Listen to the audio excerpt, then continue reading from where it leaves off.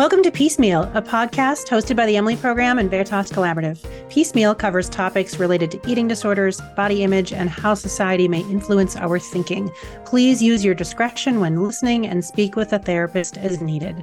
I'm your host, Jillian Lampert. Today, we're delving into the realm of relationships, examining how they can impact beliefs and behaviors surrounding food, as well as how relationships can play a vital role in promoting healing. We are delighted to have Kathryn, Garland, and Vanessa Scaringi lending their expertise and experience today. Kathryn is a licensed clinical social worker and supervisor in Texas, Massachusetts, and New York. Kathryn spent her early career and completed postgraduate training in psychoanalytic psychotherapy in New York City. She incorporates relational and intuitive methods into her work with clients and has specialized in eating disorders over the last decade. She's worked with LGBTQIA plus teens in the New York City foster care system, at community mental health clinics, and at an eating disorder treatment center where she served as a primary therapist and IOP program coordinator. She is currently a field instructor for Boston University School of Social Work, and with Vanessa, co-owns a group practice called Calm Counseling in Austin, Texas. Vanessa is a licensed psychologist and certified eating disorder specialist supervisor and the co-owner of Calm Counseling, where she works with adolescents, young adults, and adult populations. Vanessa has dedicated much of her career to working in the eating disorder field.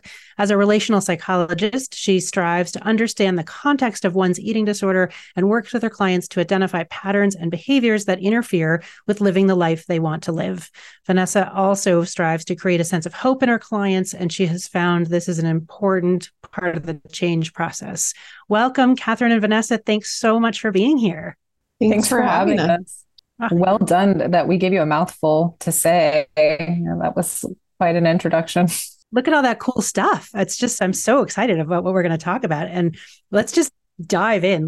Relationships, that's an easy subject, right? Mm-hmm. Relationships is this vast and complex subjects. And of course, relationships touch every aspect of our lives, and they shape our emotions and beliefs and experiences. And one framework for understanding their significance is attachment theory. So for those unfamiliar with this framework, can you start us off with a brief intro to attachment theory, attachment styles, and relational therapy? And I also want to throw in my own little bit there too. Build us a bridge when you describe attachment theory and attachment styles and relational therapy. Build us a bridge from attachment in early attachment throughout our life. I think sometimes we don't get that bridge and then it gets a little confusing. And I know you two are going to speak to that. So as you describe that, brief little intro of all of those things, I would love to hear a little bit about that. So give us a little intro to all things attachment. Sure. So attachment theory is essentially our earliest experience keeping proximity to our caregivers and finding ways to do that, getting connected, learning how to trust, learning how to rely on a consistent and loving caregiver, hopefully in the best of circumstances. And that kind of leads into the types of attachment that exist. So we talk about sort of the gold standard, the one that we're all aiming for is to have a secure attachment, right? And that's where your caregiver provided a lot of consistent, reliable caregiving and also left room for rupture and repair, and that actually builds strength within relationships for your parent to kind of fail in manageable ways actually strengthens the bond if you can come back and get connected again. Then there are the insecure attachment styles. That's where you're kind of looking at an anxious attachment or an avoidant attachment, or maybe a disorganized attachment. And those are really, theorists have said different things, but those are really the main categories of insecure attachments. And when I think that's a great way to sort of look at talking about the bridge from how that impacts you as a little one to how that sort of turns out in your larger life as an adult. Those attachment styles can be an overall sort of lens at which you're sort of viewing the world. And they get set up early on when maybe your primary caregiver, they might have been overwhelmed or occupied with lots of things outside of meeting your needs. And that can sort of look like in a child, maybe an avoidant attachment style, where you're kind of giving the parent lots of room and trying to make sure that you don't overwhelm them with your own needs that you can keep that proximity style. That might be, you learned early on, I have to hold on for dear life to my parent to kind of get my needs met and figure out, how to negotiate that. Whereas a disorganized, like we kind of describe it as sort of a mixture of things that maybe your caregiver in some ways was loving and was attempting to be there for you, but other times might have been scary or overwhelming or led you to kind of have difficulty getting set in either attachment of an anxious or an avoidant. You're kind of bobbing and weaving, trying to figure it out. And in adulthood, that obviously plays out. I think lots of people in the dating world see that play out within trying to get set up and feeling secure with a partner. But then, kind of sometimes in all aspects of life. I asked about relational therapy too. And obviously we're talking about attachment for a reason. We're relational therapists, and relational therapy, the way we sort of see it and define it is could be someone in an academy somewhere on an ivory tower might disagree, but basically just holding the relationship as the most important thing that we're working with. We'll infuse things like skill-based, evidence-based practices, but always coming back to how are we feeling together? Is there something that's happening in the room that's interfering in the ability to feel secure in the relationship?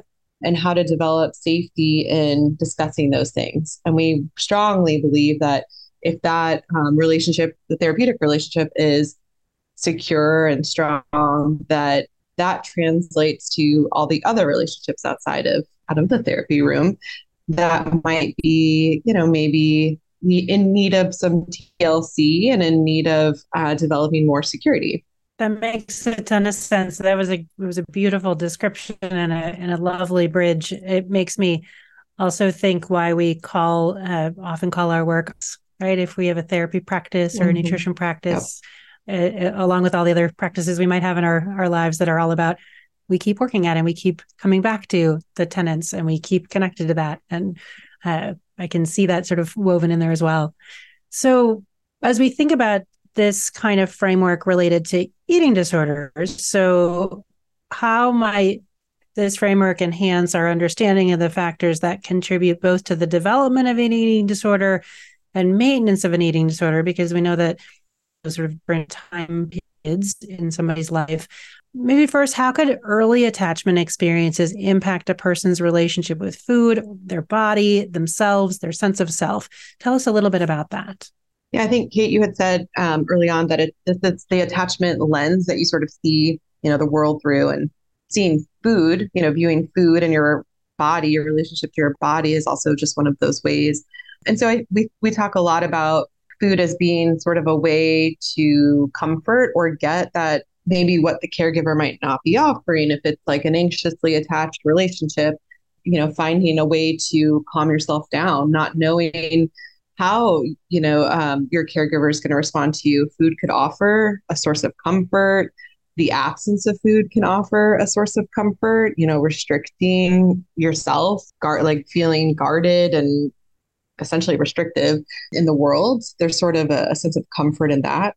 So there's this, thread that's sort of woven through all these experiences, not just in relationships with people, but ultimately relationship with food and body, and an eating disorder sort of comes out of that.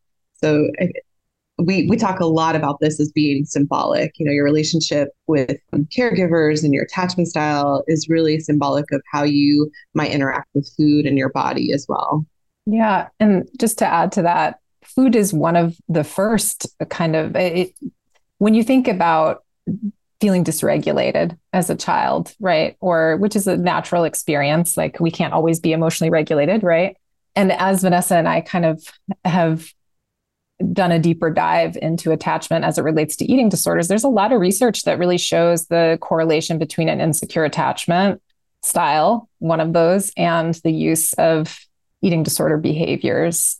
So when you're looking at the ways in which food can really serve to emotionally regulate, it really makes sense that it's one of the most accessible things that we have to either stay kind of embodied and help us to stay grounded, or to avoid interacting with it, to kind of numb out feelings and cope in that way.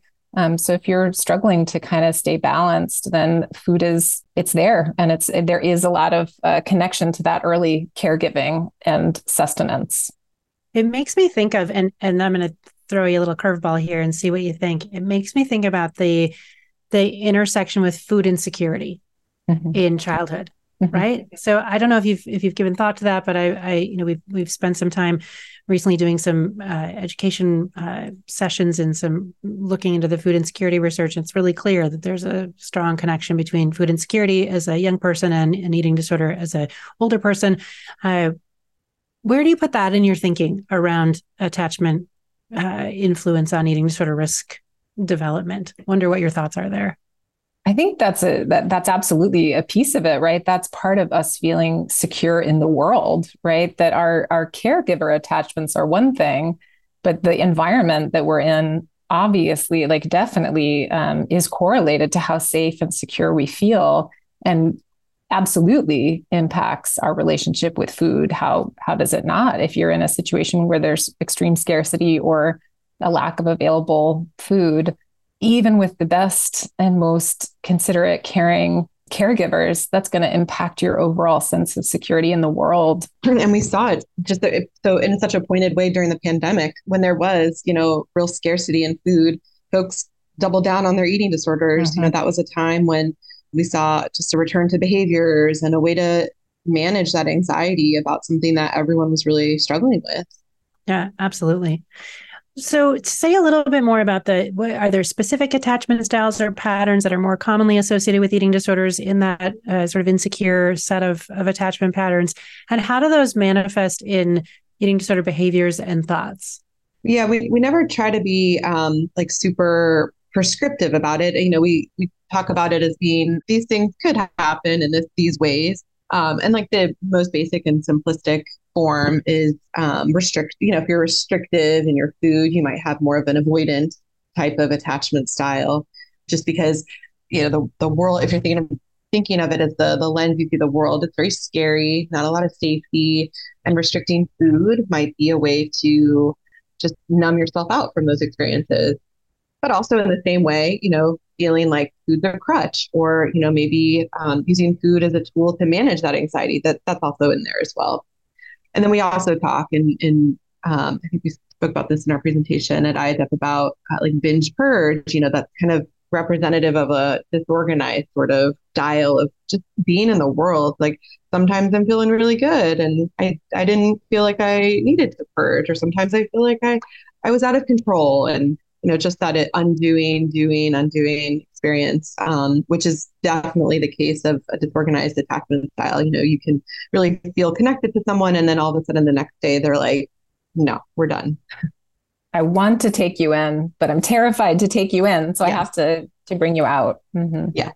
Yeah. I think some of the really powerful moments in my clinical work have been when people have recognized like, oh, my patterns with food are a lot like my patterns with people. Like, it's true, right? Yeah. It really is. It's not just about food.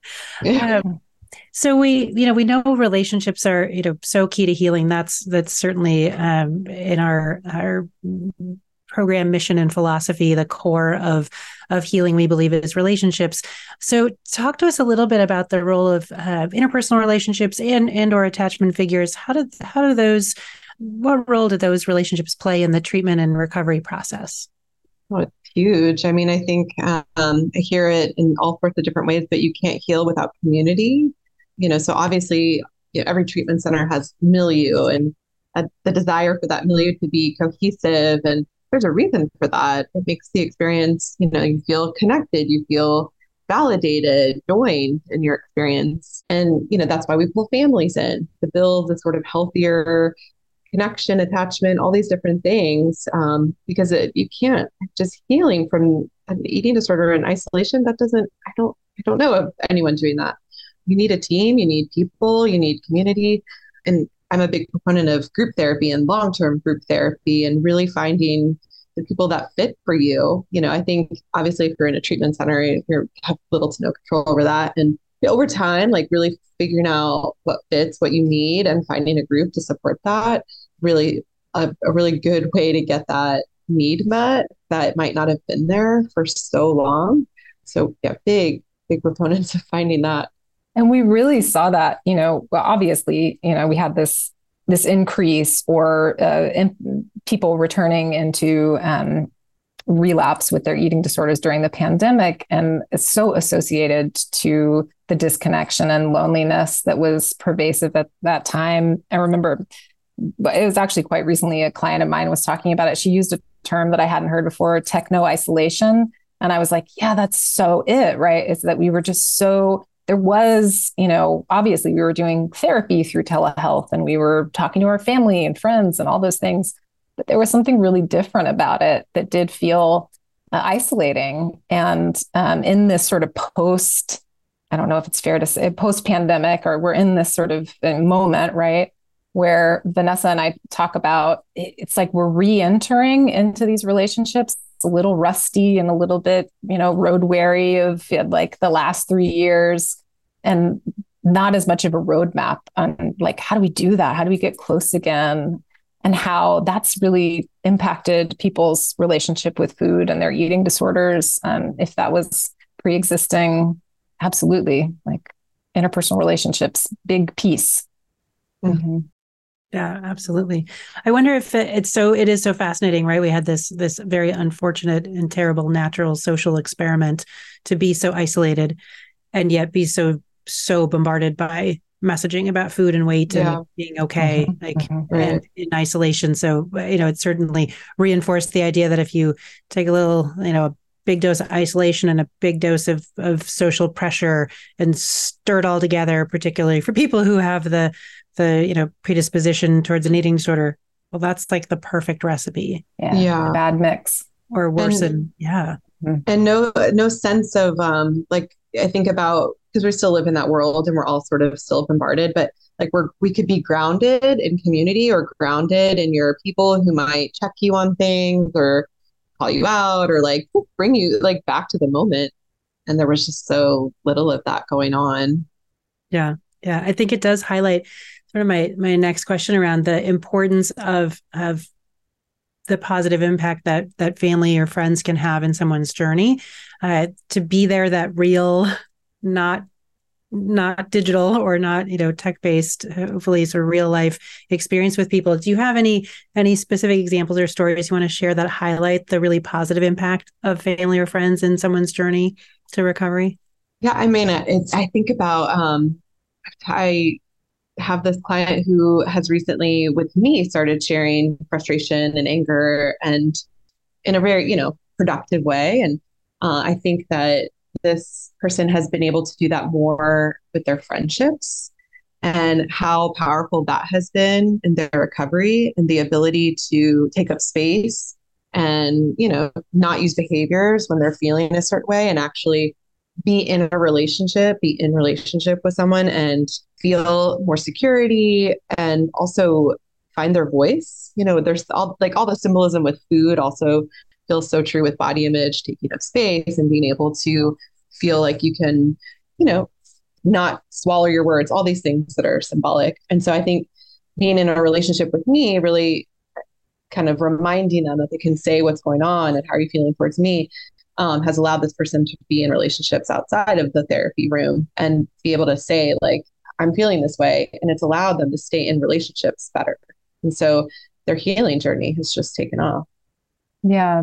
That even if they're not necessarily at a place with family where they can be that direct, that they're working it out in therapy. And that's allowing for those relationships to be more resilient and tolerate like the discomfort that sometimes can come up.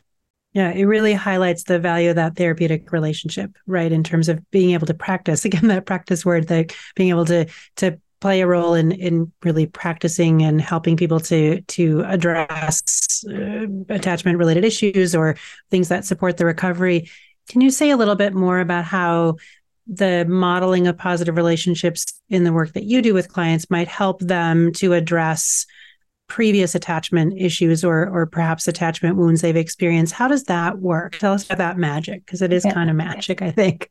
One thing that we often talk about as a success, and Vanessa and I, we have offices, like right next door to each other. So sometimes I'll pop in and say, oh my God, I have to consult with you about my client. And she got so mad at me today. And it was so great. Like she was just so upset with me and she told me, and, it was like really hard. And, all of the feelings came up and I was kind of defensive, but then I really allowed to let it in. And, we've just come so far in our relationship, and how that's such a sign of a secure attachment, right? That like, or a building of a secure attachment, that your client feels safe enough to come and to talk to you about a misattunement, something that occurred that, really wasn't, as the therapist, either noticed by you or your intention, or, maybe you did get frustrated and they felt it in the room, or, that's all part of the relationship and that rupture repair that you want to see happen in childhood, because that really does build that resiliency that we're talking about. But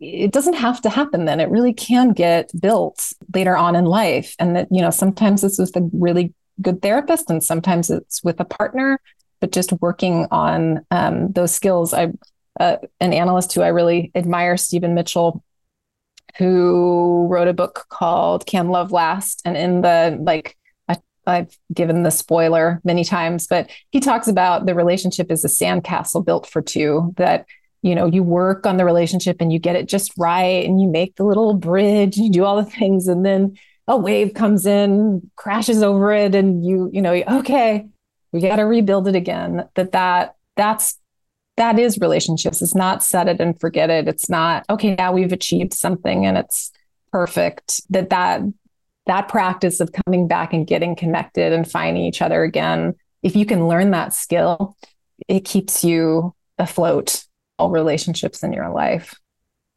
The one other thing about, I was thinking, Kate, you were sharing this example of your client side and being able to express more.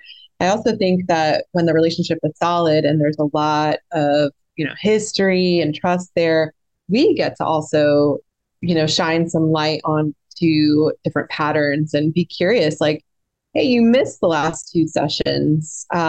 What's going on? Am I seeing some of this avoidant, stuff happening?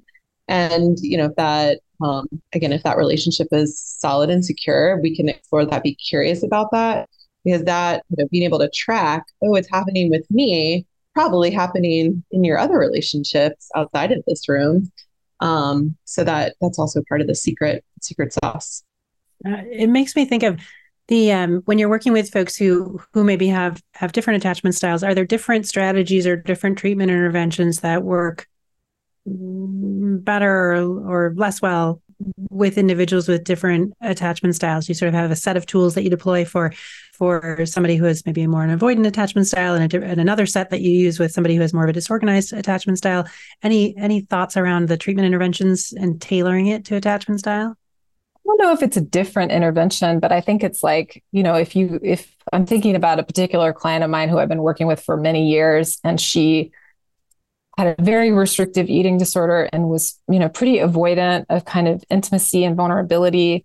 And just, I took such small steps with her to not overwhelm her or to not expect too much emotion in the session, or to try to solicit too much emotion in the session. And thinking about the trajectory of how kind of turning down the volume or turning up the volume, like where you need to, that's kind of the art of therapy, right? And the art of being in relationships with people in general. But just how I'm thinking about how much more easily she will share something very tender and emotional and share, tears and feelings about me, and us being able to have that experience together is something that was not allowed, in her early experience of childhood. So knowing when to kind of come in with a stronger approach or a kind of more gentle approach with people, depending on, and a client who comes in who's maybe extremely anxious, you might want to do a lot of soothing early on. Okay, yeah, I'm hearing you. And it is going to be okay. And we are going to get through this, like being much more directive, that might call for that sort of an approach. That makes a lot of sense. I have two questions as you were talking, I was thinking about the second one. So I'm curious to have you speak to sort of how the relational approach to treatment, how does that support other therapeutic modalities? Like how does a relational approach fit with CBT or DBT or FBT? And the second part of my question was if a clinician is interested in using a more relational therapy approach, what kind of work do clinicians have to do first to understand their attachment experience coming into that room? Because I know we think a lot about how we as clinicians are showing up for clients and how clients show up in the room and how we practice that. But boy, it takes some work on our part first, right? To be able to understand ourselves. So two questions, you could take them whatever order you want. Like how does the relational approach support other modalities? And then if somebody's interested in this, what do they have to do in preparation? Or if I'm a client, looking for a therapist, what am I hoping my therapist has done before they take this approach with me? The beauty about a relational stance or a relational approach, there's no sort of pure way of doing that. It just, the idea that you're developing a relationship, like you said, practicing over time. And if someone's a CBT purist and offering worksheets and homework, there's no harm in checking in with their client about how's that going? Was that a good assignment? Like, did we nail all the things? I forget all the things, all the automatic thoughts. Obviously, I'm not a CBT purist, but there's no harm in doing anything that's complementary. DBT, I incorporate a lot of DBT skills, and also it really goes well with being relational. Trying to help someone understand their attachment, how try to encourage them to take note of how they're feeling in between session, maybe even call in between session. That's so relational and very DBT minded. So I think it's very complementary. I'm a huge proponent of group therapy. I think obviously, we encourage the therapists that work with us or younger clinicians to do their own work and, their own therapy. But doing your own group therapy is such a great way to build your own resilience in a relationship, really understand your own attachment. Like, oh my gosh, I left that group so activated, so anxious, what was happening? And really being able to dive into more of what happens for you so that you can sort of stay steady and weather any storm that's happening with your client. Because that's really the name of the game, is if you can yourself hold on to like, this is about what's coming into the room, you're then such a source of safety for that person because you're not, in it with them. And I mean, you're in it with them, but you're not diving into the, abyss with them. That's not what they need. Right. That might be the last thing they need, right? They need that stability and that. Yeah, I think it's a great piece of training and ongoing consultation, right? To continue. I think that's one of the beauties of working with people with eating disorders is that there's such richness in the conversations, in the relationships, and that richness really requires a lot of good consultation and support because it is so there's so much beauty in that. One of the things we ask everybody, and so I want to sort of close our time together with this and give you a little chance to think about it, is we hear from a lot of folks like, okay, I hear, I'm somebody who's struggling with an eating disorder. I hear that, I'd really love to improve my relationships. I'd really like to have a sense of how my early experiences with attachment influence my current experience with my eating disorder. That sounds really kind of cool. But that's not going to happen for me because it's just not going to happen for me for whatever reason. What guidance or message would you share with somebody who might be thinking that right now? That is really understandable, right? But it makes me think about this sort of, I think it's Anita Johnson's log metaphor where she talks about holding on to that log after the storm clears and not totally being convinced that it's safe to let go. And I think, as opposed to taking this, like maybe 15 years ago, we would treat that as like, that's resistance or that, that client is not wanting to look at their ability to do this. Really like joining them in how important this tool, maladaptive as it may be, has been to stay afloat, to stay surviving in their reality. And Vanessa and I were just having a conversation with a colleague this morning about starting out with just being really curious And that could be curious with yourself. Like, I'm just considering this. I'm not going to do it. I'm not going to like actually, take it seriously right now, but I'm going to think about it and think about the ways in which maybe even just staying connected to why it feels so impossible to dream yourself into a different reality, right? That it might be dangerous feeling, and it might be challenging to think about your life without this particular way of being. And then maybe even fantasizing about what would it take to not need it, and how would I need to feel? That's a good start. And go slow. I think also encourage that person to just be kind to themselves and, as compassionate as possible. But obviously there's a rush to work on behaviors like that, obviously that's there. And the ability to improve attachments, like that's going to take a while.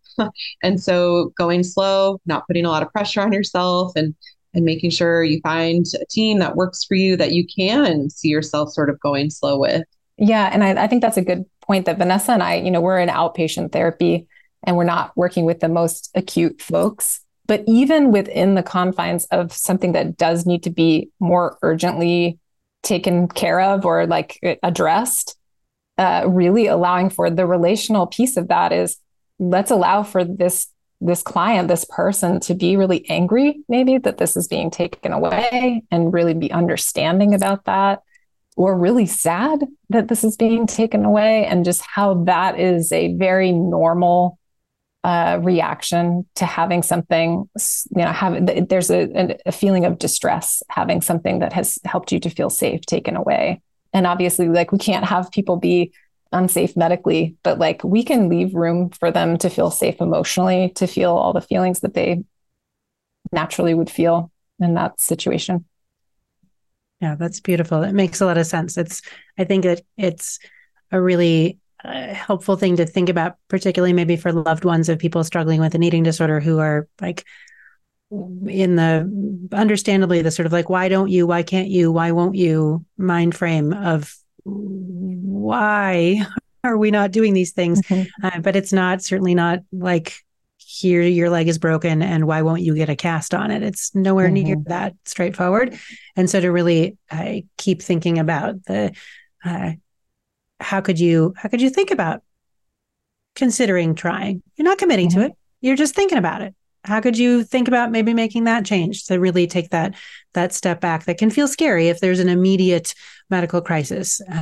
But if that's mostly okay, really having that peace with yourself, if you're the person struggling, or that sort of space, give yourself that gift of space. And for loved ones to hold that with people is hard. I understand, because people are worried, right, about their loved one. But that's a beautiful opportunity to be in relationship with them, right? To hold them as they do that work. Well, it's been a beautiful conversation. Any closing thoughts something we haven't touched on that either of you want to share as we wrap up our time together? This was a great conversation about how messy and difficult human relationships can be, but how rich and fulfilling they can be when you stick in them or stick with them and figure them out. And this is kind of I think the only other piece that Vanessa and I really talk about a lot and want to sort of create more dialogue around is this world that we're living in right now really incentivizes people to stay away from that kind of the messiness of life, and search for ways in which to kind of polish themselves and not have to be in the difficulty of these like really scary times that we're living through, and that we're kind of encouraging the bravery and trusting that if you can stay in relationships, if you can get truly connected and really in touch with your inherent value, it's a really fulfilling way to live. And we encourage that. That's beautiful. Kathryn and Vanessa, thank you both so much for spending some time with us today. Thank you so much for having us. Yeah, thanks. Absolutely. If you enjoyed today's episode of Piecemeal, please subscribe, rate, or leave a review on Apple Podcasts or wherever you listen. Learn more about us at emilyprogram.com and veritascollaborative.com, or search Emily Program and Veritas Collaborative on social media. Piecemeal is produced by Angie Mitchell and Nancy Linden, with music by Dan Forkey. Until next time, take care. Thanks for listening.